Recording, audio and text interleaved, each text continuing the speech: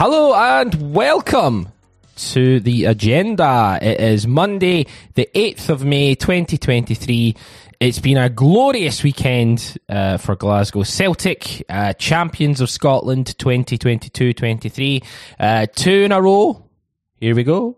What was the phrase they used? Like double champion, double title winners or something? Back to back. Yeah, I love how, but you can say a lot of things about Celtic in regards to how the clubs are and all that, but see the market and stuff where it's like back to back, boom, football. Absolutely shat myself there. I had nothing to go after back to back, but yeah, they do come up with catchy phrases, and back to back is great, and hopefully we can go on and secure the treble. Plenty to talk about, lots of gloating, of course, and a lot of fun. If you're a Hearts fan, switch off now. If you're a Rangers fan, switch off now. I don't know why you'd be subscribing. Kieran Devlin's here. Hello, Kieran. How the hell are you? I'm good. I was just like thinking that surely Claire must do all the cynic marketing then at this point. if that's the standard you're offering. Football. I mean, I'd buy it. That's all I need. Quite good. I'm a little hungover today. I'm not gonna lie. Obviously celebrating with a nice wee title win. That was good. And I cooked a massive paella and had friends around, and then we went and won a pub quiz. So it was a great day all round. Great day? Jesus, you'll have to let us know about that. Alan Edgar's here. Hello, Alan. How are you, my friend? I'm good, mate. I am top notch. Great weekend. Just great day yesterday. So I'm really looking forward to this. I just want to say, Alan, over the last couple of weeks, has came on to the Zoom call. We obviously record via Zoom, and his technical problems of they're gone every time he comes on. Boom! It's like you've got it down. I just want to. Sometimes we don't give you enough credit for your technical prowess in regards to recording stuff. I'm a fucking mealy mouth idiot today. But yeah, good. Well done, Alan. Thank you, Christopher. Thank you. Fucking hell. I'm going to be, we're having a good day. I'll take the plaudits. I won't feel patronised. The night classes have been paying off. Great stuff. It's quite a rainy sort of day, but today, obviously, in Cambuslang and stuff. But yesterday was just fantastic. Myself and Alan went down to the stadium. We'll catch up on what your evening held, Kieran, but let's kind of just start with, the game finished. I did the reaction with Colin and Boud, which was tremendous fun, and I shot up to the stadium and I met up with Alan and Barry and Boud and a few others, and we had a good time. Alan, what did you make of yesterday, like the post match Parkhead visit? Yeah, it was it was really, really nice, and I know that might not you could maybe be a wee bit more descriptive, but generally I just feel it was just a really, really nice moment. And I think over the last, I don't know, since the Celtic way has been fully redeveloped, it really does lend itself well to moments like that, a wee kind of precursor almost to a title party. Obviously fairly spontaneous, but obviously there was some kind of plans for afterwards, but it was just nice. There wasn't really anything particularly on. The players came back, couldn't see them, could barely hear them. But it was just nice. It was just nice being able to gather and kind of see, as you say, obviously seen loads of folk, seen hello to folk, just chatting, having a couple of drinks, very, very sociable. It was brilliant. I must have been down there for, a couple of hours. It was just great. Just really, really enjoyed it, and I think we've had quite a few like that over the years, and that's just another one. Even the weather played ball, as you said. The weather was glorious when we were down there for that 2 hours, and it was great. Just everybody enjoying themselves, having a few drinks, celebrating, singing. It was just brilliant, and that's what that's what it's all about. And it's great to see everybody in just such good spirits yesterday. It was top notch. I really, really enjoyed it. I just want to have a quick thing on Celtic fan culture and the evolution of it, and how it's really developed into something I think is really special. There was lots of people there yesterday, people, in their kind of mid-30s, maybe early 40s, with their kids and stuff, and guys with kids on their shoulders, and mothers with their daughters and their sons, and it just I think what's happening at the football club right now, obviously on the pitch, is glorious, but as a like fan culture that we're developed and creating. I just think it's really, really special. And sometimes you got to say, fantastic, Alan. You left out one large contingent who were there, which I loved yesterday, the amount of dogs we've seen. Of course. It was great. We've seen dogs in retro Celtic tops, going back to the mid-80s, a lot of labs. It was brilliant. Really, really enjoyed it. A touching tribute to Paul O'Grady, in my opinion. Yeah, sure. Yeah. That's what I would have wanted. I was going to bring my cat, but Oof.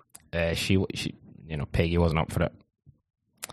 Disappointing. No, but I just think, there is like this. Kieran, what's your kind of thoughts like when you see kind of the culture of what we're creating? Flashback to even 10 years ago, it was still kind of in its infancy. And people have always turned up at the stadium. People turned up the stadium for Robbie Keane. People turned up, I think back to the glorious stopping, Rangers doing the 10 and stuff. I'm not saying it hasn't been there before, because it's always been there.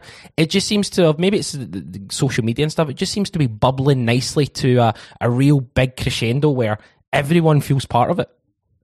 Yeah, I think so. I think it's a nice wee reminder of that, the level of toxicity we see in social media. That is like a bubble. Yeah. It's its own wee side thing, whereas yesterday is something we can really take pride in as being, well, maybe I guess it's both sides are like authentic support, but we can take pride in that being as a bigger part of us than maybe sort of like the social media poison, basically. And I think you're right. It's really nice. I love seeing the images of yesterday. It's incredible. We got that many people, and it did just seem like a really pleasant, wholesome family atmosphere.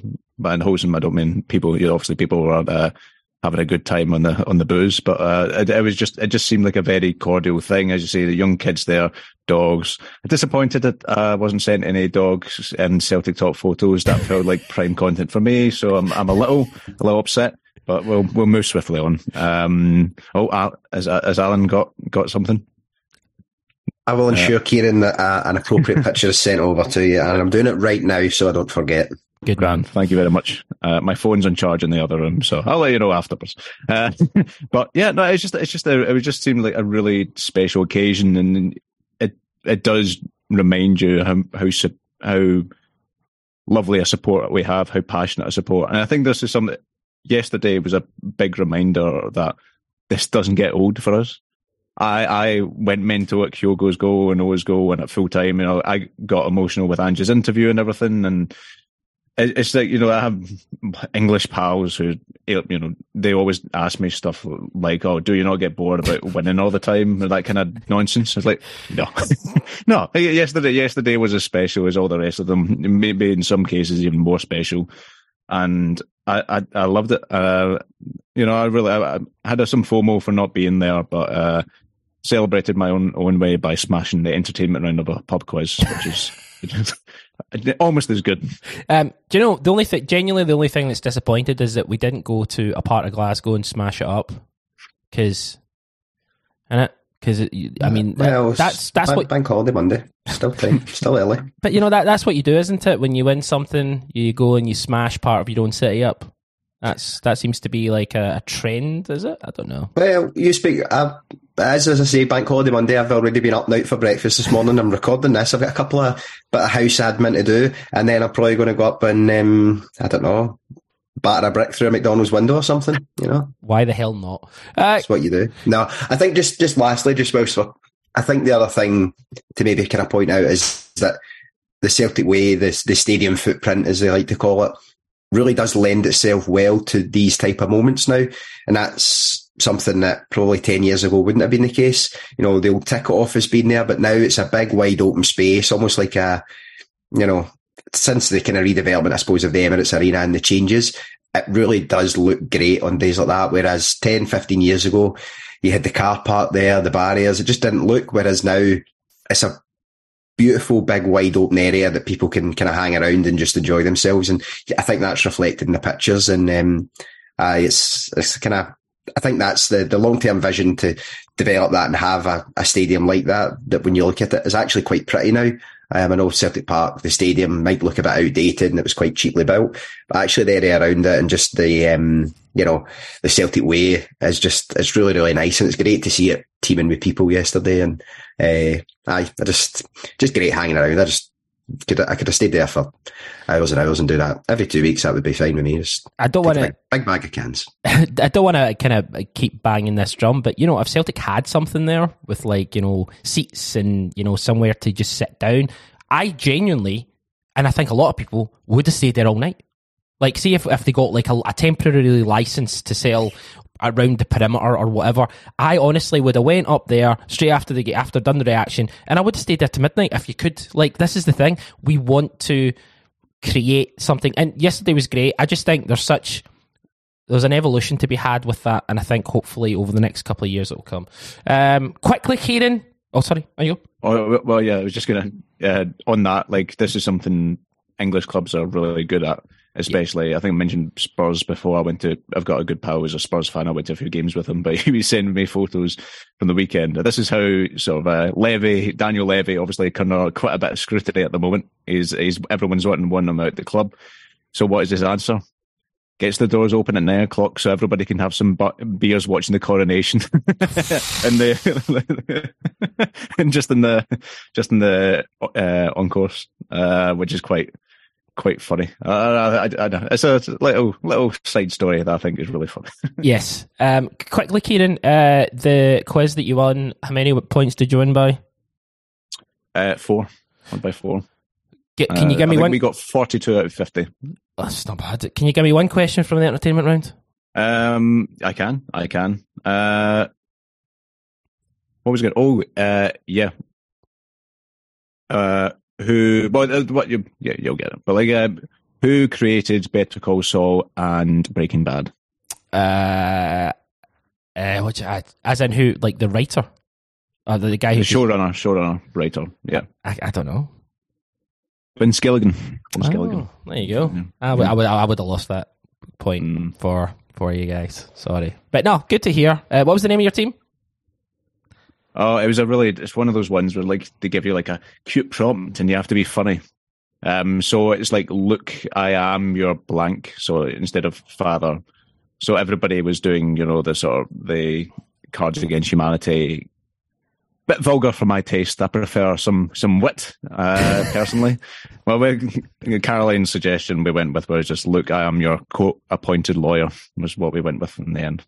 You can't have it all, Kieran, can you? No, I know. We won the quiz and got a 30 quid bar tab, so that's great. A bar tab is an excellent prize for a quiz because you just drink it as you're there. Anyway, great stuff. We got some questions. We'll get right into it. Opening question is from Jambo Roy. Happy Coronation Weekend to the panel. Looking back, what is your favourite game of the season, and what do you think is the most important of the league campaign? Hope the hangover is better than mine. We're obviously going to do what we did last year, which was quite a big success, was the season reviews, the 4-part season review.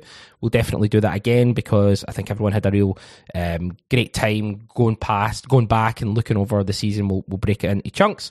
But this is a good kind of question to open up the day after we've won the title. Alan, we'll start with yourself. What's your favourite game? What's the most important game? Talk about both. I think favourite game, it's going to be really, really tough to not pick the comfortable scudding of Rangers very early in the season, and I feel like we will talk about that a lot. I think in terms of most important, I do think, and it probably it was not a pleasant game to watch, and I remember being particularly irate watching it, and just frustrated more than anything. See the Aberdeen away game, just as the World Cup. I think it was the first game back after the World Cup.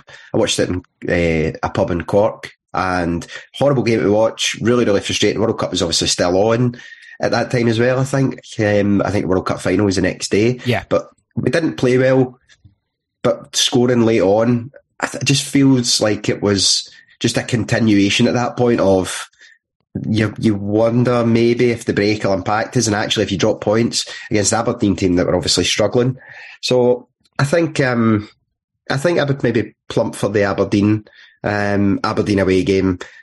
Always helps as well when it's your captain that digs you out. It makes it feel a wee bit more special very late on, 87 minutes or so. So I'm going to go for that because it just kept that forward momentum going, even though we'd had a, whatever it was, 3-4 week break. So, I'm going to pick Callum McGregor, and that moment up at Pittodrie is probably one of the most crucial moments for me. Great stuff. Great pick. Kieran, yourself? I think the obvious one, aside from the Rangers thumping at the start, is the Dundee United game, and I did. That was just really good fun. It's just you don't often beat teams 9-0. I think it is quite hard. I'm looking at the game. I've got the games up now, and there's some. I just keep forgetting. Oh yeah, when we thumped Aberdeen 4-0, we thumped St Johnstone 4-1 away. We just had especially since January. We've just produced really fun performances. We've I don't want to say desensitized, but it has just become so normal for us to play really, really good. Where game performances like Motherwell away, like the first half yesterday, you get quite annoyed by, because it's just not to the usual exceptionally high standard.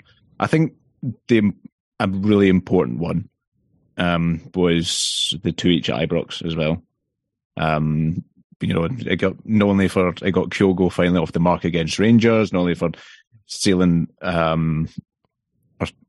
the points effectively, in terms of the title race, but also for just kick-starting the Bale's mental breakdown. That's what that was what was important for me, as he's slowly crumbling and is now hopefully going to get booted by October because he just psychologically can't beat Celtic and Ange Postecoglou. So I think that was probably the most important I'd pick for. As me and Barry were saying on the weekend update about how they report, there's a gap. There's not a gap. There is a gap. No, there's not a gap. The gap's big. The gap's small. There's a small gap. It's just like, shut the fuck up. Just shut up. No one cares. See, the game I would pick would be, let me take you back to Saturday, the 8th of October at 12:30 at McDermott Park. Alan, we watched this game with our good friend Eddie Walsh. And it's the thing is, Eddie was staying with us, and it's like, when you come over, we'll do some reactions and stuff, and in person, and it's great. And Eddie's like, brilliant, great, can't wait for it. It's like the one reaction he had, St Johnstone scored in the 93rd minute, and it was like, oh, for fuck's sake. Alan's like, I'm not doing a reaction, I'm going home, and all this. And then obviously Giakoumakis scores in the 95th minute. That was a game where we really didn't play well at all, but you dig it out. And that's the thing about this Celtic team. There are certain teams I've seen in the past, whether it be Celtic or other teams in other leagues, that look really pretty and play really well when they're on song, but they don't necessarily have that grit or that determination or that character. And I think that's the perfect example of strip it all down, and you just need character, especially in this league, especially when you go to places like St Johnstone away. And it summed up just everything about this squad, and I loved it. Alan? Yeah, I think that is a good shout, actually, because I think mainly for Eddie Walsh, because if we hadn't have got that over the line, I think Eddie Walsh might have found himself excommunicated from the Celtic family, because I think a couple of weeks before I had watched St Mirren Celtic at 7am over his side, and Jack Dempsey's, and it was obviously the one defeat domestically we've had this season. Then Eddie rocks up here a couple of weeks later and we drop points to St Johnstone, and it's either Eddie Walsh that goes or me. And I tell you what, I've got roots and branches in this club, Eddie. So it was fortunate Giakoumakis saved Eddie Walsh. Yes, it's like a retro football book that will be published in 20 years. It's not a bad title. It's not a bad title. Great stuff. Great opening question from Jambo Roy, as always. He asks great questions regular. To someone else who asks great questions regular, Liam. So Liam's question's a little bit different. This year's title win has an interesting parallel to another point in history. In 1998, we stopped their 10, but they responded by winning 2 titles in a row and must have thought normal service was resumed. However, we appointed Martin O'Neill and the rest is history. We have just responded to them stopping our 10 with 2 in a row. How do we ensure we don't just assume 2021 was a blip? Is there a chance we'll get complacent, or are you confident in Ange? I know the individual circumstances are different, and I don't think they'll be spending O'Neill money, I thought the parallel was interesting. It is an interesting parallel, and it's something I think we should probably talk about and bring to the fore. Kieran, what's your thoughts on that question? No, I think it is really interesting. I hadn't thought about it before, but I do think there's definitely something you can take from it in terms, with when we won it under Janssen, we had the building blocks of a team there. There were still some key players from that team who were there that O'Neill could build around. Obviously, he's right. The circumstances are different in that. We're not going to speculate over the money, because they do keep finding some way to keep going. Their shares may be worth not the paper they're printed on, but they still keep finding a way to have enough of a transfer budget to invest and go for their N3 build or whatever. So it's not going to be like that. And well, interestingly as well, that the spine of their team is from the 2021 title win is going. Some big key players of the lot are leaving this summer. So they are, it's not at levels of O'Neill, but I do think it is an important point for them, is that I guess psychologically they get to that stage where they believe that they can have it, where they can grind out results and become, the mentality of title winners is something that is a bit more ingrained. I do think it does take either, from their perspective, it does take either the miracle that we had last 2 summers ago, in which was a complete clusterfuck of a transfer window, but we did manage to get some good players in, and we got a genius manager in, and somehow we made that a successful rebuild to such an extent we miraculously won the league. They either need to do that, have the best transfer window ever to get to where we to bridge the gap, as it were, or they bring in a manager of O'Neill's caliber, which Beale very clearly is not. I think that's an important point about complacency, though. I don't think that's in with Ange or the players. I think one thing, they are always hungry for success. Fingers crossed, McGregor will be lifting his first treble as a Celtic captain, which will be brilliant, and I'm sure he'll be really gunning for that. But he'll want a second one next season. They'll want to do everything they can, and they'll also be wanting to actually contribute in Europe. It's something we talk about all the time, but it's very clear that Ange and the players, and as well as the fans, really want us to make an impact in Europe. And that level of standards, if you are performing at your best in Europe, then you're going to be, those standards apply to Premiership as well, at the domestic level.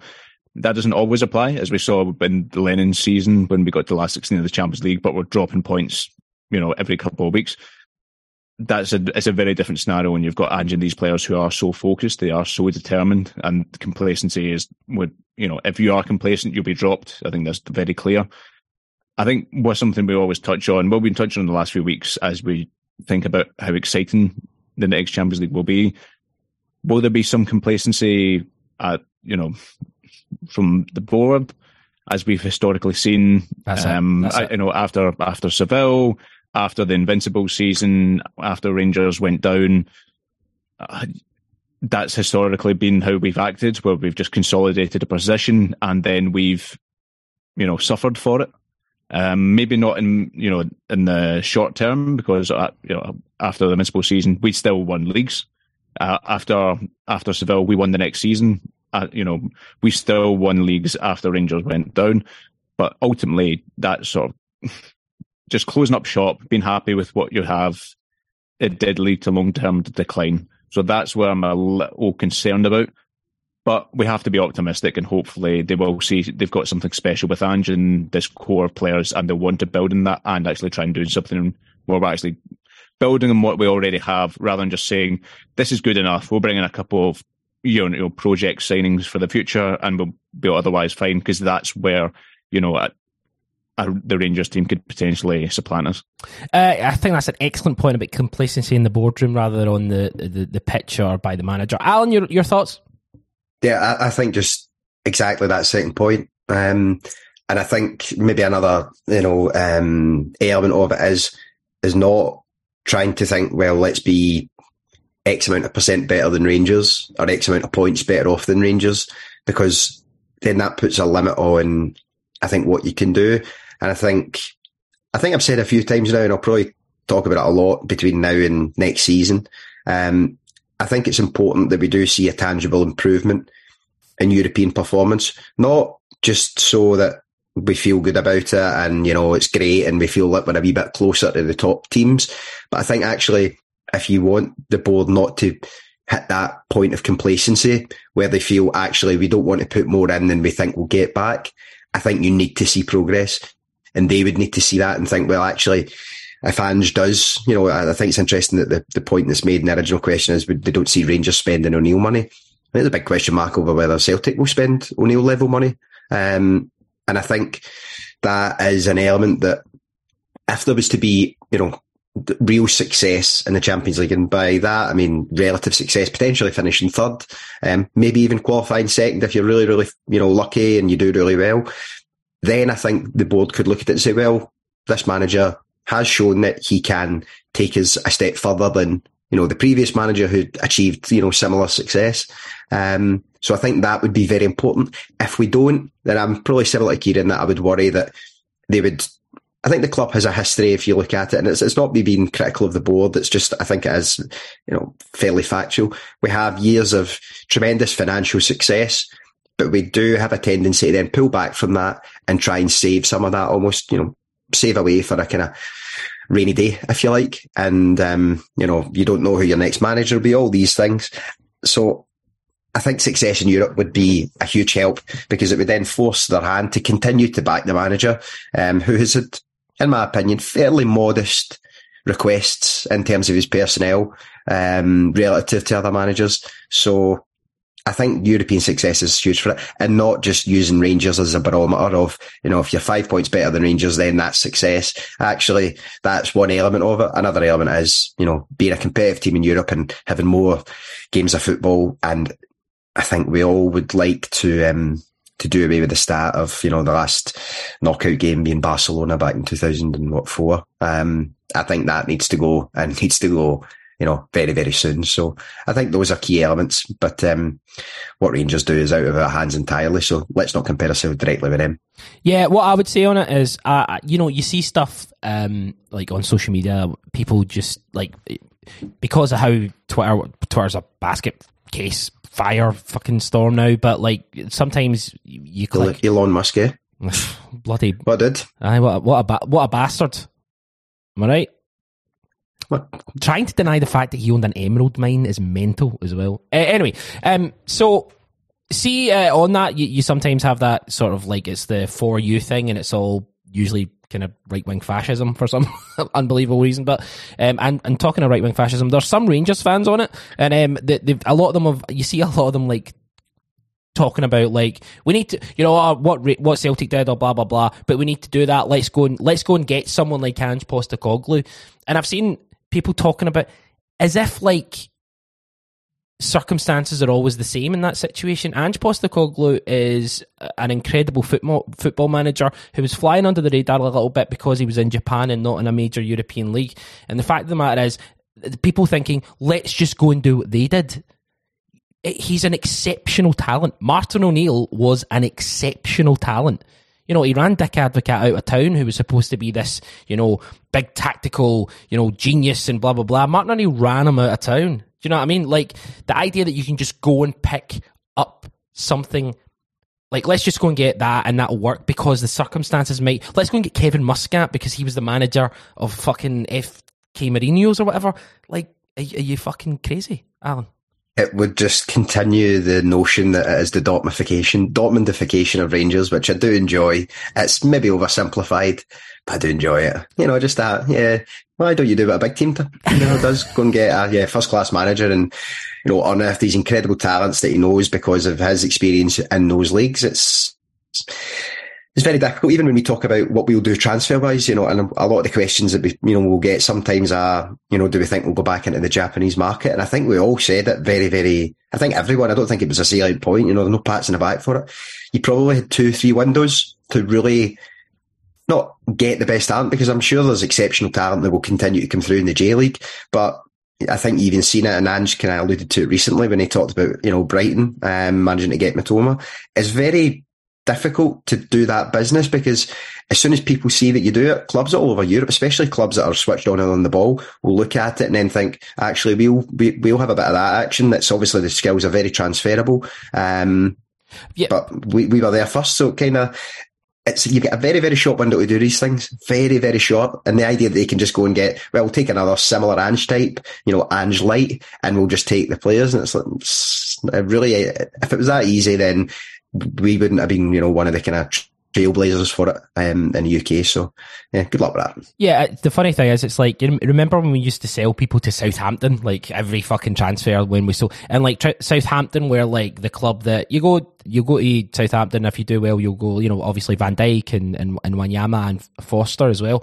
It kind of feels like, the J League, a lot of clubs would basically see how a player that's came from the J League has done. Like Germany was a good breeding ground at one point, and I think it still is, for Japanese players and South Korean players to go there, do pretty well, and then, a bigger club either in Germany or in kind of the one of the top 5 leagues would pick them up. Obviously, it happened in Italy as well. But now it's like they're just going to the source. And that's what we've did. We've went to the source and we've realised, actually, we can make these players, work. They don't need the experience of playing in a different league. On what you're saying, Alan, Ange Postecoglou. Sorry, Chris, I really feel like I want to jam in the phrase here, give a man a fish and he for a day, or teach a man, I don't know, that maybe works in there somehow. Give a man a map. And he will draw on it. And he'll go on holiday. I don't know, and he'll go. We'll come back to this. There's something in this. There's real gold in here. I mean, I was ready to ditch it, but okay, Alan, we'll come back to it. Celtic boss Ange Postecoglou revealed plans to go back into the Asian market this summer. He was quoted as saying, "I think the ones we've had at the club definitely help, not just because we're signing players and giving them an opportunity, but the players' experience helps too. The best feedback you can get is from a person who's involved. All the players who've come here have appreciated how welcoming everyone is, how the club's looked after them, how they've enjoyed their time in the city, and how the fans have embraced them. That's better ammunition for us in terms of selling who we are. This is all great. Than just trying to tell people what we can provide. It's coming straight from the people involved, and I think that's been tremendously helpful. The core of the squad won't change next season.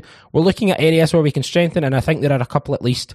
But going into a summer window, you never know where else you might be affected. So what we're going to do is make sure we're ready, whatever the outcome is. Our goal is to come out of the next window stronger than we go into it." Kieran, those words, those thoughts, we'll talk about Kobayashi when we cover the Hearts game and stuff.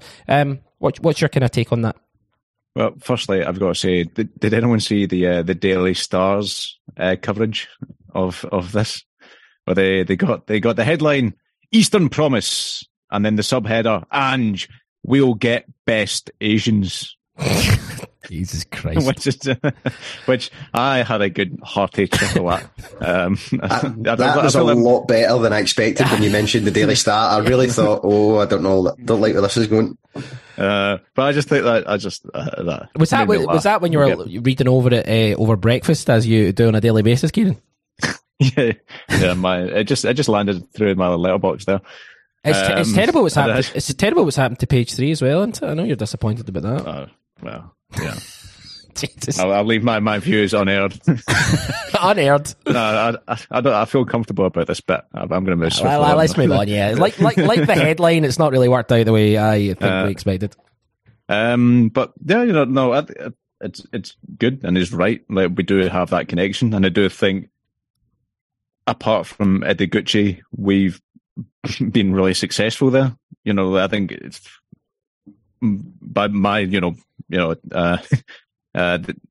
Maeda had a tricky day yesterday, but I think him, Hatate, and Kyogo have been 3 of the best signings made under Ange. They were the 3 main ones, and then Iwata and Kobayashi again. Kobayashi didn't have the best of times yesterday, but I think they did clearly have a lot of promise there, and they clearly have plans going forward. It just makes sense, and given how the relative fees as well, we've been talking about how excited we'd be if we committed 6, 7, 8 million quid to 3 big players this summer, and using that as a statement of intent. And that would be exciting. I'd be delighted with it as well. But we can also get players of that quality for a quarter of that price in these markets. I think that is possible if we have the right recruitment and we have the right contacts, as Ange does. So I think it's absolutely spot on, and I do think it's interesting. I'll be curious to see whether it will be the J League specifically, or whether we'll branch out not just to South Korea, but other domestic leagues like Iran has quite a strong domestic league relative to the rest of Asia as well. So I think and there's quite a lot of opportunities there. And young Mark Lowell, these are the areas where he specialises in. With these markets that aren't European, this is where he really is strong at identifying players and targets, and it's working out for us. I think it's good. I was thinking it's just going to be it's turned into a weird situation where we're becoming like the the Asian football globetrotters. We're getting all the best players from Asia, and under Beale, they're going really hardcore Brexit English. They're just getting all these like championship English players in. It's going to be next season could be quite weird if we end up like starting a game with 6 or 7 Asian players, and they've got all guys called like Todd and Ben and stuff like that. It's going to be a funny old time. See, just on this is kind of a wee diversion back to the kind of post title win yesterday. And just quoted the saying, all the players who've been here have appreciated how welcoming everyone's been, of course, how the club's looked after them. I would just say in future to if anyone's listening from the club that maybe someone should have told the players not to drive onto London Road. So what happened was, I don't know if you know about this, Kieran, but the players drove out of the car park into London Road when all the fans were there, and it caused a bit of a commotion. I think somebody could have went, here, go at the back entrance or the front entrance, or whatever the entrance is that isn't right onto London Road, because Haksabanovic was fucking loving it. He was, him and Alistair Johnson was loving it. But Maeda had his wee kids in the car, and he seemed a bit kind of like, oh Jesus, and kind of sped off. But I just thought I'd raise that. The other alternative was, because we walked past that, we seen Haksabanovic, etc., and the car was absolutely surrounded. But we went up, the other way that you could go out is up Parkhead Crossway, and there was a load of guys. Me and my dad were sitting in the Five Ways having a beer, and a guy came in and shouted, Ange, Postecoglou and Jota are sitting at the lights.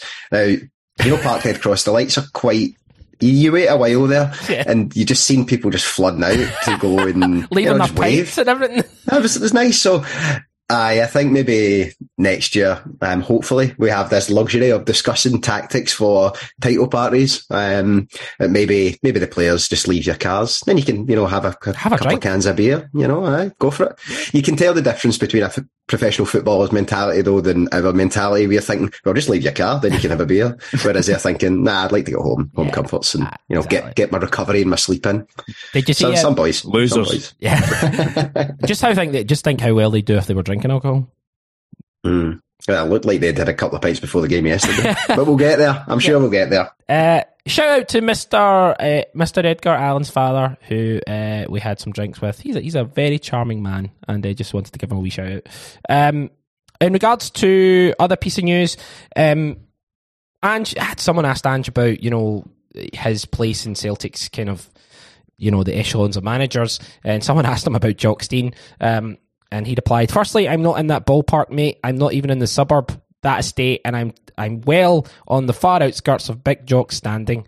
I don't take that," talking about the game, the win over Rangers at Hampden, "I don't take that for granted either. The way the supporters have got behind this team, and by extension got behind me, not just this year, but from the beginning of last year, it's been truly special. I felt they embraced me and willed me to have success here. They want to be successful because it means their football club is successful, not just for me. The way the football club has embraced my whole family, particularly the supporters." There's been a kind of outflooding of emotion recently, and I think it's really, really great to see, because you look at him and he's quick and he's witty and he's quite funny, but he's quite guarded, and I've really enjoyed him kind of dropping his guard a little bit and being quite emotional. This is what he said after when he came out yesterday to the stadium. Ange, What words have you got for the thousands of Celtic fans that have gathered here to welcome you? Champions again.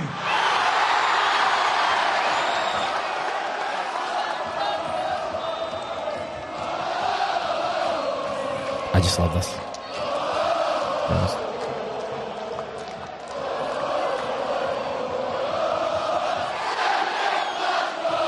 I thought he spoke more, to be honest. I just realised all he says is champions. But there you go. That's like in The Simpsons when the guy comes out and says, "I'm not one for public speaking," and then just walks off. No, he says, "I'm a man of few words." Oh, they're not thereabouts. And then he goes, "Any questions?" Which is very cool. But yeah, I mean, Kieran, you must have, it's been good to see him just kind of embrace, enjoy, and kind of outpour and shows. He wears his heart on his sleeve a lot of the time, but you often don't see it as kind of in this sort of way. Yeah, I think so. I think it's interesting to see him have this like emotional response, which, because we're Celtic fans and football fans, we like to catastrophise, and I saw some people thinking that's maybe because he's off in the summer. I was like, yes. Masochism feels so good. But let's just pretend that's not any possibility. It's just, I think it is really nice, and I think it's one of those things we really like him, the way the distance, sort of the professional distance he maintains from the players, because it gives that capacity to be objective and to just do his job without, emotionally complicating it. But at the same time, it's really nice. It is just being able to engage with him, as you say. We enjoy the quick one-liners and the way he handles the press, and just it doesn't very deadpan.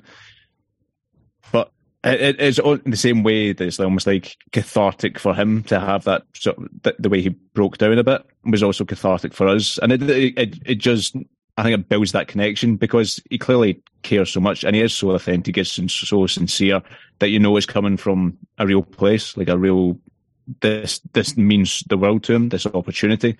He's not going to be here forever. Who knows what the summer holds, or the summer after it, but for what's happening right now, he's loving every second of it, and I think he takes great pride in what he's done and the connection with the supporters that he's built, and it's just a really lovely moment. I did tear up when I saw the interview he did with Sky as well. That was beautiful. Yeah, absolutely. Alan, just kind of your quick thoughts on that. It's just, he's some man, eh? Yeah, and I think Kieran, the words that Kieran's used to describe him are pretty spot on. Sincere, genuine.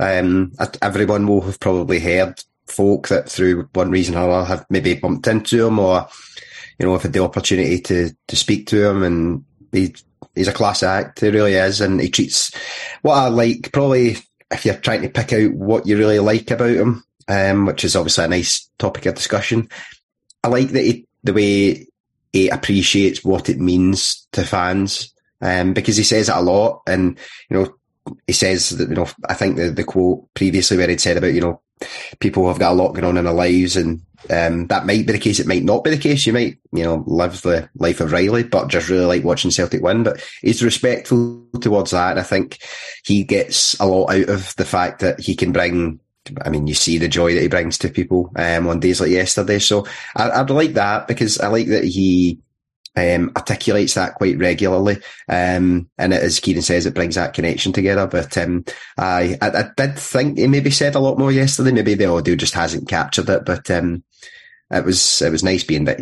at the time we could not hear a single word they were saying because of where we were standing, but I didn't really care, to be honest. Yeah, I could see him, and I could see he was happy. That's all I needed to know. I could see he was happy. I love it. Just before we move on to the Hearts game, there is one piece of kind of transfer. It's not news. It's just there's been a link between Celtic and 20-year-old striker Szymon Lodarski, who is being compared to Lewandowski, which, it's that kind of thing where the best striker in the country, you're always going to have that comparison. How many new Maradonas did we have? Eddie Otto. Ryan Gold. We remember the East Lothian Messi or whatever. That's right. Fucking hell. But your man Fabrizio Romano was on a sports show in Poland. I'm not going to read all the quotes, but he just said that he's a very talented boy.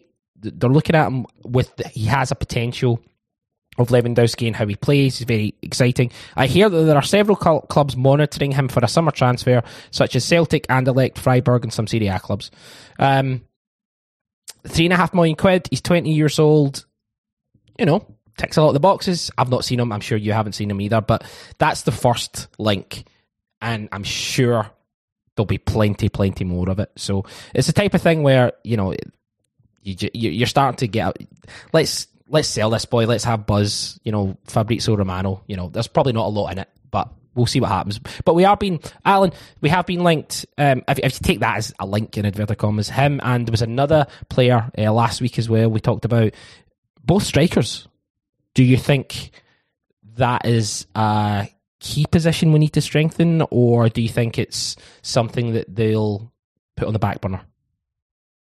I think it's definitely an area that would be open for discussion. I don't think it would be priority one, but I think the last 5 games of the season, but I think will be instructive, because whether O is able to make the kind of impact that he obviously did yesterday, if he's able to make that a recurring theme, and he's able to push Kyogo harder than he is at the moment, and he is just very new in the door. I think maybe people are going cold on O a little bit too quickly, maybe, because we've seen very, very little of him, and he's been asked to come into games at times when it's very difficult to have any meaningful impact. But he had an impact yesterday. He looks like the kind of player that will thrive off scoring goals. I think if he can do that more regularly, I think it will give comfort.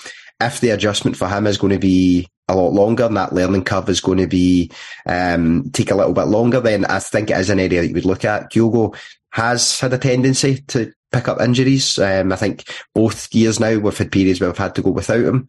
And he is 29 as well, which, is just, I'm not saying anything other than it's just something to be aware of. So I think teams live and die by the quality of your attackers. I think in the Champions League, teams will live and die by the potency of their attackers as well. So I think at this point it might look like a huge ask to think that O could push Kyogo to be a legitimate starter. So I think on that basis you would want another one in. I think when you look at it as well, there is no one, we don't have even a young player coming through behind those two, which is maybe an area where you could look at and see, me, Kieran, yourself, we talk about it a lot about, pathways. If we did have someone like that, then there probably would be the potential for them to fill that slot. There's not even a candidate, there's not even a name, and I know that's Johnny Kenny. Yeah, exactly. It's, and that's no, I don't like being mean, but there isn't anyone there that's able to even be worth including in the first team squad at this point. So yeah, I think it is an area that you will be looking to do. I think you will be thinking about who is going to be the Celtic striker for the next 2-3 years. And look, I'd love it to be Kyogo, and I'd love it to be Kyogo at this standard. Football doesn't work like that. We all know that. It's an unspoken thing that we maybe don't need to even verbalise, especially at this point in the season. But I think it is an area that we will be looking at. I don't think it's the number one priority, but I do think, as Ange said in those quotes that you read out, that it's about being prepared for every eventuality, and making sure that you don't get caught cold. So that does require then a bit of, a bit of thinking on the club's part. So I wouldn't be surprised if we're, in these discussions, and especially around about that kind of fee, $3.5 million, that's not the kind of money that then means, one of the other guys has to go. What I think, and I'll bring Kieran in this point as well, what I think is interesting is how, so you mentioned about people maybe going a little bit cold on O, or maybe thinking you might not be able to cut the mustard, even though it's such a kind of short period of time. I think with Ange and the players they've brought in, almost to a man at this point, they've hit the ground running, like as in, really, really strong. There's the odd player that maybe hasn't, what do you call him, the Japanese player who went back on loan, I can't even remember his name. Edeguchi, for example, it didn't really work out with him. You could put that down to a number of reasons, but guys like Alistair Johnson coming in January and going straight into a derby and then just keeping his place. Guys like, Hatate and Matt O'Reilly and Kyogo and Abada. It's like almost the standards are so high in terms of expectation that if a player comes in who's a little bit younger and a little bit raw, and has one great game and then has maybe a poorer game, and then, you know, he's going up and down because that's the nature of young players coming in. Kieran, essentially what I'm saying is our expectations of new signings coming in a little too high in that regard, or is that the standard of Celtic? It's kind of hard to kind of figure out. Yeah, I think it's always, I guess the thing with Owl, that there are two caveats, I guess, is that I think I've mentioned before, he only had one season of top flight football before we signed him. Because the way that East Asian leagues like Korea and Japan, you know, they tend to develop late. Korea especially, they've got military service they have to do. You know, they don't really become first team regulars until they're 20, 21, whereas, you know, here it's 18, 19. There is that 2 year delay. We are effectively getting a guy who's maybe 19, 20 in his development, even if he's aged 22. He doesn't look, obviously, he's physically really robust, and he's really, you know, stylistically suits Scottish football. But I do think he is clearly raw. I thought he was really good after he came on. I think there was one flick on to I can't remember, Jota, I think. That was just class. I think there was just where he just his first time, and it was, you know, a good 25 yards or so, he just pinged it over perfectly. And I was just thinking, you know, I love Kyogo, but he can't do it to that effect where he's like shrugging off a guy. You know, like he's really good. His one touch football is really good, but I've mentioned it before. Like, it was the same. Giakoumakis doesn't have it either. We were really missing that player who had both technique and physicality, because with Kyogo and Giakoumakis, it was one or the other. So I think it's just refreshing to have that, and I think he's got so much quality there. It is just going to. I think it is just going to take time, and I think maybe there was the expectation because we sold, a professional at his peak in Giakoumakis. Maybe there's an expectation that this guy would just hit the ground running and be scoring 25, 30 goals a season and be good, and you know, be consistently good. But it's just not what we signed up for with him. And I think it's maybe a case of we just have to be, you know, realistic with some of these players adapting. Because I think we forget that, you know, Maeda's had his ups and downs. You know, Hatate had that spell towards the end of last season where he was just really struggling. It takes time to adapt, and yeah, I think I'm quite excited about what he can do. I think there's so much there's a real player there who can go on and become great. And he needs to rein in the diving person or get better at it, one or the other. But I think the other guy we were looking at was Vargas, the guy in Greece, who looks good. I think I'm quite excited about these links. I think the Vargas guy was quite interesting, I think, because he was like he was left-footed but plays on the right, which is a player we just don't really have. You know, Abad is quite comfortable on his left, but not too much. And yeah, I think somebody who I'd quite like personally, unless we're selling, you know, if Abad is the only forward player we sell this summer, I would quite like somebody who can play across that front three and be comfortable with it. You know, Mans maybe thinks Kyogo can do that. He can't. He is a striker.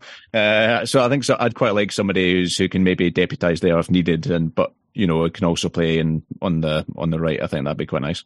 I liked your use of the phrase "pinged it over perfectly." Pinged it over perfectly. Love it, Kieran.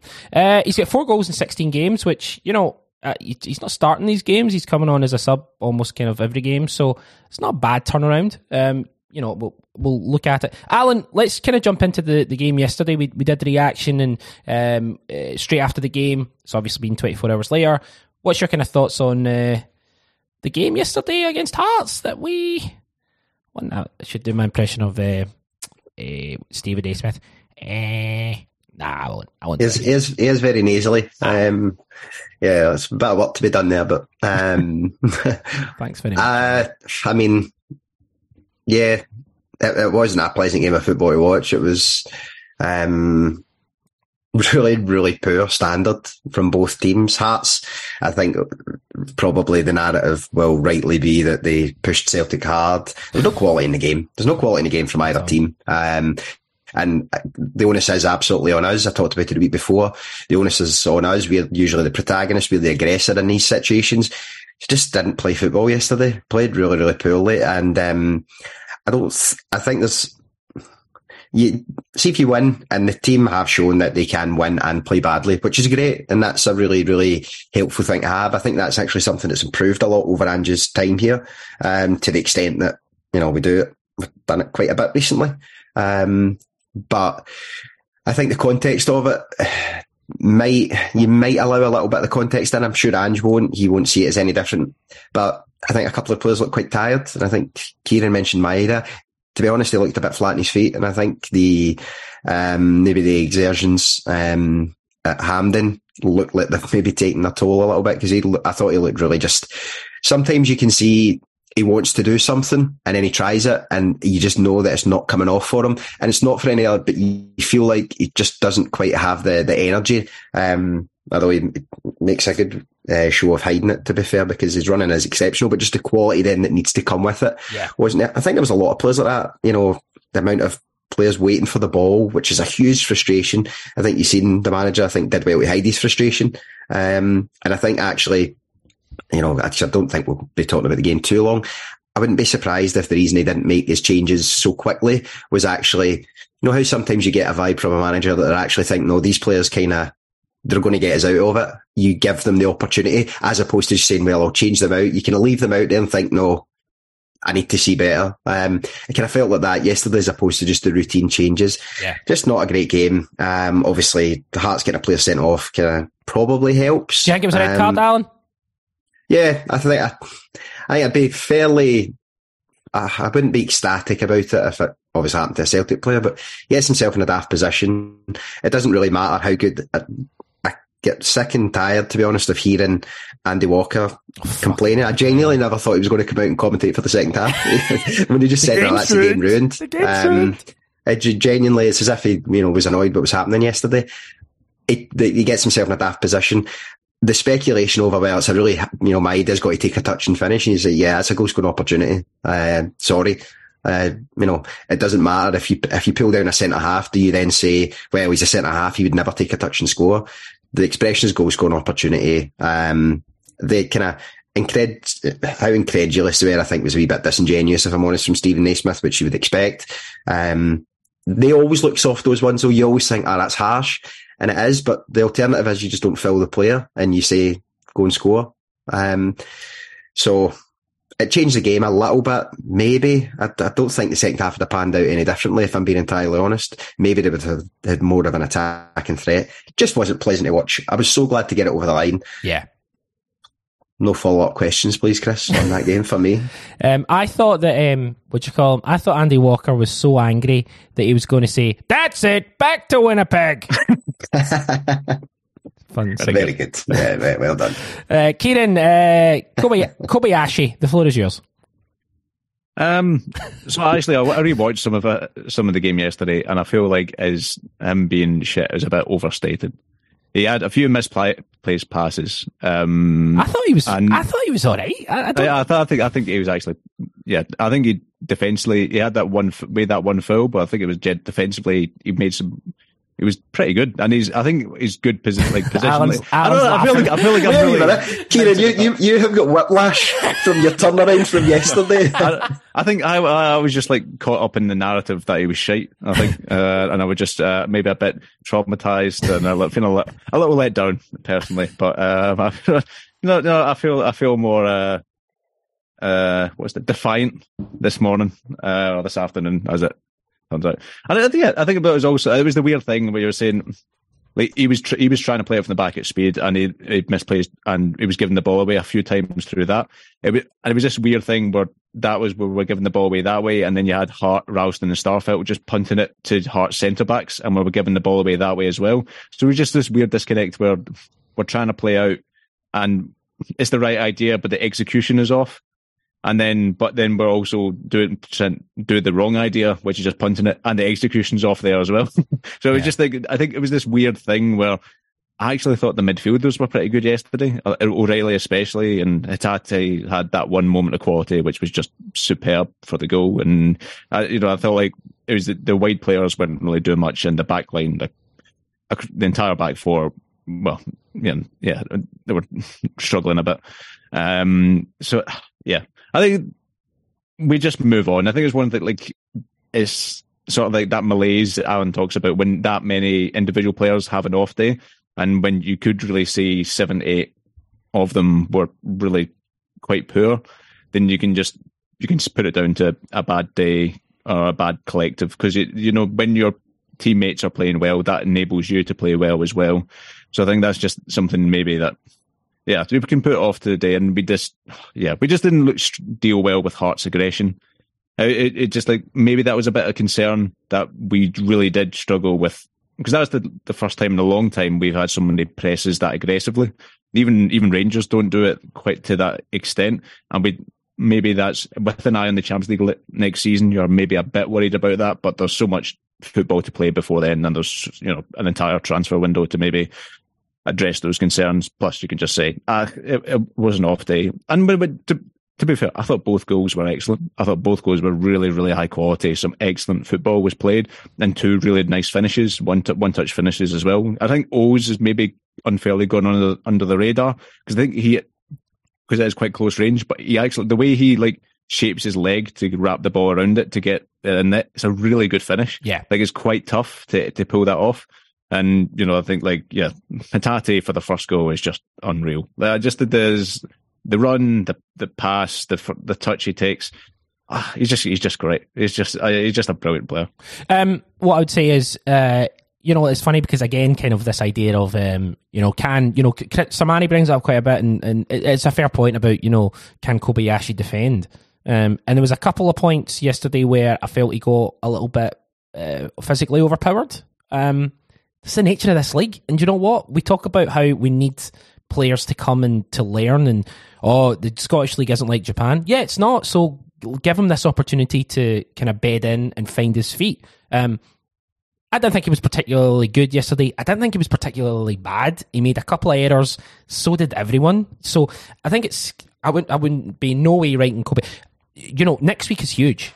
You know, to start, and also I woke up this morning, I totally forgot we're playing Rangers on Saturday. It's crazy. But playing Rangers at Ibrox is huge. And if he comes away from that game, because we always talk about how, you know, that's the game where they give our centre-halves the ball and all that. If he stars in that game next week or performs really, really highly, everyone will forget this game, because it was just an end-of-season affair, and, you know, he's got games to kind of bed himself in. I'm looking forward to seeing more of him. I want to see more Iwata. Give me some Iwata, please, because, God, I love that guy. And give me more Haksabanovic.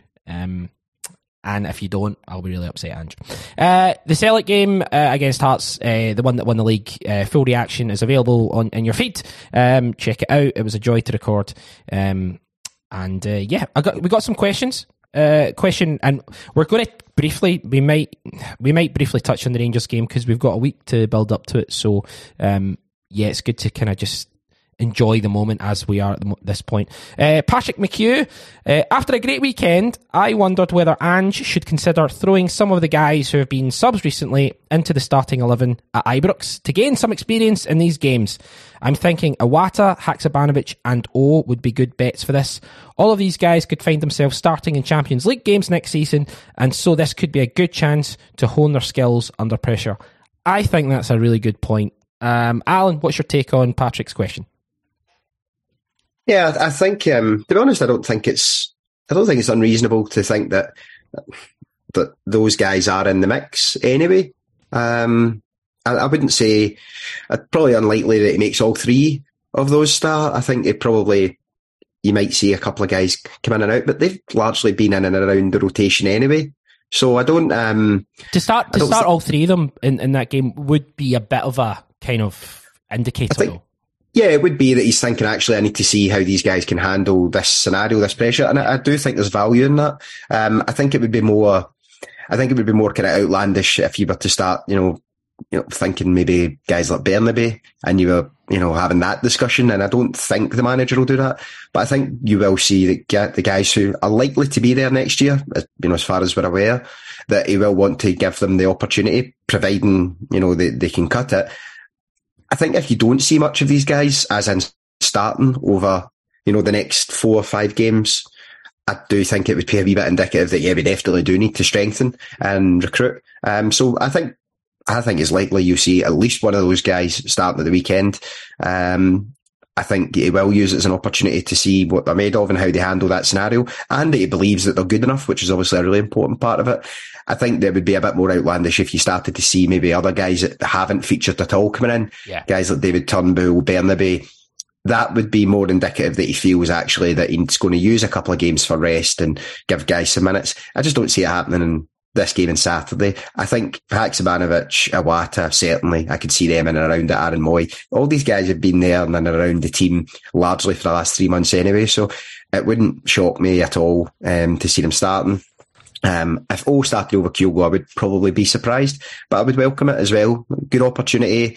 You know, it's especially for a striker coming on as off the bench is really, really difficult. And whatever the circumstance. So if he was to start, it would be a real opportunity for him. So look, whatever team comes out on Saturday, genuinely, it'll just wash over me. And I don't mean that in a, removed, emotionless, distant way. I just think there's so many opportunities in whatever side he goes with. I kind of think, well, there'll be a point made regardless. And hopefully, we can get a positive outcome from it. But yeah, I would like to see, I think Haksabanovic is the one. I had a wee chuckle there when you said, we want to see more Haksabanovic. He's a player for me that he needs to do more, a lot more, I think, if he wants to be a starter in this team. Shut up, Alan. No, look, because we were all crowding round his car. He's our best pal. Everyone hates you, Alan. Haksabanovic will. They talk about you behind your back. Anyway, sorry, I'm only joking. Too far. Everyone loves you, Alan, and you, Kieran. Question for you, Kieran. How's Alfie Morelos, by the way? Alan, Thierry. Oh, you pal. Big Alfie. I know, it's a shame. Was it confirmed yesterday that he's leaving? I think I saw that, but I didn't know if it was like just someone taking the... You can never take the Billmeister General certainly seemed to suggest that. So, look, it's like the statement will be in due course. Me, Alfie, and Jim Trainer will get together and put together a statement. That'll be, and that's a sitcom. And it'll be full of dignity and cool condiment or whatever. Just sitting there with my thesaurus saying, "Is there another word for exit that sounds better?" Kieran, Paul Gibson sent it's kind of based around Patrick's question as well, so only it's a little bit further down the line. Would the panel be in favour of playing squad players for the last 3 games, or mainly the first 11 with the cup final in mind? So do you think will it be big changes, or will it be small incremental changes with... You'd imagine the Aberdeen game we would play the team that might play in the cup final. Yeah, I think so. I think maybe incremental changes. I'm hopeful we'll see most, but as it is alluding to, more starts for Haksabanovic, for Iwata. I really would like to see Iwata start on Saturday. I'm really curious to see what he can do from a full 90 minutes in that role, because he's been used effectively as the guy. And I do understand the logic behind it for Ange, who's thinking like, if we need somebody to reassert control over the middle, he's your go-to guy. And I understand that it's a similar sort of approach that he took with when he'd often use Rogic as a impact sub in a more creative sense rather than like a midfield control sense. But at the same time, I would quite like to see him just make an arse of Raskin and Cantwell for a full 90 minutes from the off. I think I would, and I think it'd be quite interesting to see if we can dominate the middle as we know we can with him and starting. And I think it'll be interesting, as you say, with like if Kobayashi can hopefully improve, put in a better shift at the weekend as well. I think it would be maybe a bit more of an outline of what type of team we'll see in the Champions League. You can't say phrases like "put in a better shift." Neither can I. So. No. All right. Well, okay. Well, a bit pain. He's genuinely offended. I was only joking. Calm down. It's fine. You're turning everybody against you, Chris Gallagher. There's going to be a mutiny. You're struggling at the end of the season here, son. I know. I'm maiding it up a little bit. I'm a little bit tired, and I need a rest. No, Kieran, I was just a bit of fun. I was making an astute point, actually, about how having Iwata and Kobayashi there might be an outline for the type of team we'll play in the Champions League next season. Yeah. Before you called me a prick. How dare you? You're not a prick, Kieran. You're a lovely boy. No, good points all round. I mean, I think, we've got After Rangers, we've got those 3 league games. It will be interesting. We go away to Easter Road on a couple of Wednesdays' time. That'll be good. Kind of night game. There is pressure there because they are still pushing for a Europa League spot. So what's good about that is there will be that competitive edge. It just won't be an end of season. And Aberdeen, even the Aberdeen game, they'll still probably be in the hunt. Or I think they've got a bit of a gap now between them and Hearts. But my point being, these are 3 games, 4 games where essentially there's stuff to play for, and it's not just dead rubbers. I think that's important. Alan?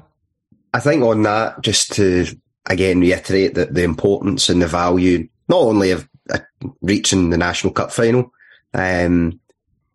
which is obviously huge in itself, and it's a great opportunity, but actually the last game of the season is going to be huge, and it's an opportunity to, I was about to say make history or make your own history. Whereas if we hadn't won that game, you would have won yesterday and you would have title day to look forward to, and it would kind of be just waiting for that moment. Now training will probably be as competitive as ever. The manager does have the option of bringing guys out if they maybe thinks he could do with a little break, and the guys that just want to play through can.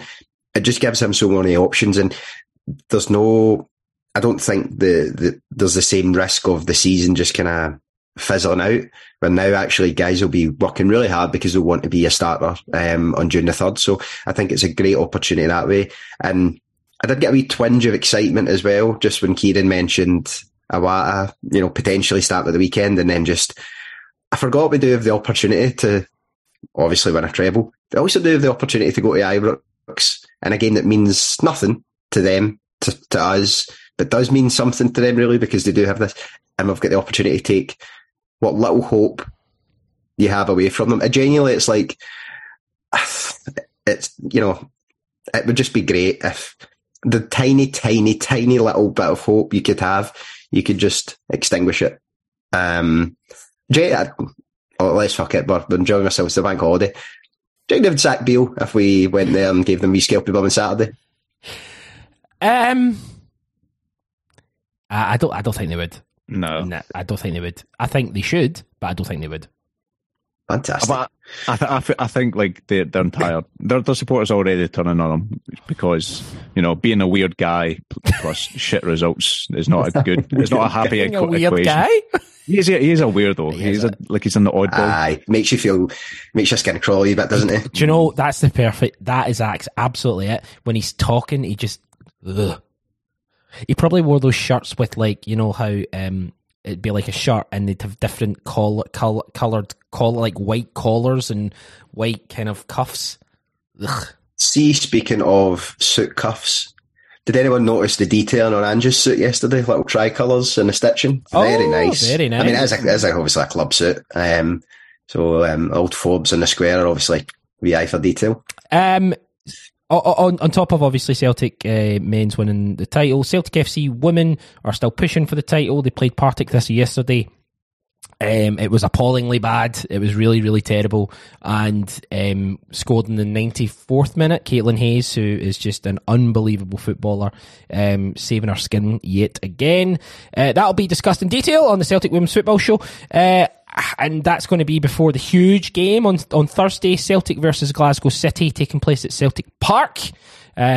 Should be fantastic. A couple of us are going. I'll be there, Claire will be there. Alan, I think you might be going as well. Yes, I haven't actually booked my ticket yet, but I'll do that this afternoon. Yes, check it out. I mean, it should be a good game. It's the titles. We're still in the title hunt. The very last game is Glasgow City versus Rangers. And if they take points off each other, it could really open up an opportunity for us to kind of sneak in. But we're 5 points behind. If we win, it will be 2 points, and then there's the games are coming thick and fast. So huge game that'll be covered on the Celtic Women's Football Show. Let's do the agenda rundown agenda for the week. You're listening to the agenda, of course. Tomorrow we'll have the review with Graham and Christian looking at obviously the game at the weekend. Celtic Women's Football Show on Wednesday. Thursday we've got the Cynic Weekly. On Friday, the thing about Friday is I'll let you guys decide. Would you prefer a lunch? Not you two. I mean the listeners. Would you prefer the weekend update at midday as usual, or would you prefer the Lunch Club, maybe a little bit later on in the evening, potentially live. If you're interested, let me know, editor@thecynic.co, or you can send us a WhatsApp, and the details are in your email. On Saturday, we've got the reaction to the Rangers game, of course, and then Sunday, we've got Celtic Roulette. Should be fantastic, and that's your agenda for the week. A couple of questions I want to finish on. The first is just Robert McPherson says, what a weekend. We had a special club with special fans. My question is, who was a bigger greeting face wee guy, Naismith, Nielsen or Levine? Secondly, if I become a big moany arsehole, do you think they'd give me the job? Who you calling moany? The quality of listener questions this week has been exceptional, I have to say. It's always a really high standard, but I feel everyone's in good spirits and it's contributing to some excellent question. Absolutely. The final question that we'll kind of finish on from our good friend Dale Sherry. Should we treat the game against the Orcs? Oh, I love that, by the way. I absolutely love calling Rangers Orcs. And that's what we'll do from now on. That's the new code. Should we treat the game against the Orcs like a pre-season game against an Austrian 4th Division team? Give game time to Bain, Lawal, Bernabe, McCarthy, Vata, Forrest, Turnbull, Summers and Welsh. I think we should have McGregor start the game, boot the ball at the park in the first 30 seconds and then sub him off like it's a testimonial. Alan, should we show the Orcs that much disrespect for a bit of fun? I like the idea of it. I'm all about that disrespect. Just I'd quite like us to win, selfishly. And I don't know if that lineup that Dale's listed there gives us the best chance of succeeding. I go on holiday on Sunday and I've got a long flight, and I would love nothing more than just to sit on that flight. No iPods, it's not 2004.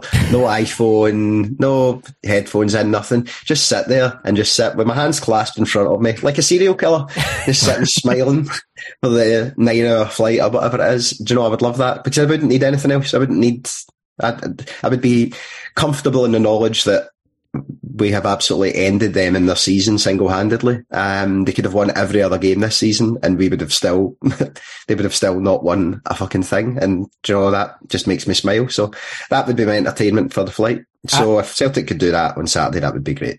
I'd love if we subbed on like Martin Compston or something like that, just for a bit of fun, you know, or one of those weird. I've seen him in those soccer aid games. He can put himself about, that boy. You know, he's likes a feisty tackle. I think he was at Morton when he was younger. He was like, I think he was on like a YTS or whatever, but he never made it full time. But do you remember Jerry Butler playing up front in that charity game? I think it was 2014. he was awful. Oh, really bad. I mean, he looks good in the movies and that when he's escaping a burning building, but ask him to shut down a goalie, man, and he's fucked. And the fact that the guy that's passing the ball to him is like Henrik Larsson, it's like, come on, fuck, Jesus Christ. Kieran, quickly as we finish, how are you feeling about Saturday? Are you nerves kicking in or not even thinking about it? How do you think you'll be the time? Yeah, I think the closer to the time I get a bit nervous, but I think it's just because there's nothing like. Well, I'm saying it's fine for me to say this now because I know Saturday morning will be very, very different. But at the moment, it's just like because there's no real stakes apart from pride and just one, as Alan's saying, it'd just be really nice to them to go on beating against them all season, or even a win especially would be class. But yeah, I guess that at the moment, like you, I just completely forgot it was happening until this morning, looking at the fixtures and rewatching yesterday back. It's just quite a nice position to be in. I think, as I mentioned last week, I was really hoping we'd win at Tynecastle just so this game. I know to win it at Ibrox would be amazing, but I just couldn't handle the tension. I just couldn't do it. I would drive me around the wall. So yeah, and I'm really looking forward to those last 3 games as well because, as you say, maybe try and give people like Owen Hacks a few more starts. So yeah, I think I'm just treat it like a game. A pre-season friendly against 4th-tier Austrian team. That's what we should do. FC Kickers, when we used to smash them like 12-1 and all that. Brilliant. Listen, this has been an absolute joy. Plenty coming up on the Cynic. Thank you for all your support. We appreciate it greatly. And we'll speak to you through the week as we build up towards the game against them, the Orcs, on Saturday. Kieran Devlin, a pleasure as always, and I apologise for my earlier comment. It's fine. I might be have a word with HR, but that's for a different call. Claire, Kieran's going to speak to you. Yeah, HR's my wife, mate. So. And your marketing as well. Claire, Kieran needs a logo. But no, good man. Pleasure's on mine. Alan, pleasure, and speak to you soon. Thanks very much, boys. Mind I'll not be here the next 2 weeks, so hold down the fort. I've left money on the table. Take care. You've been sharp form. Good. Enjoy, boys. I'll be listening in. Great stuff. From Kieran Devlin, from Alan Edgar, from myself, Chris Gallagher, this has been The Cynic. This has been The Agenda. And just remember that Abada's surname is 60% A.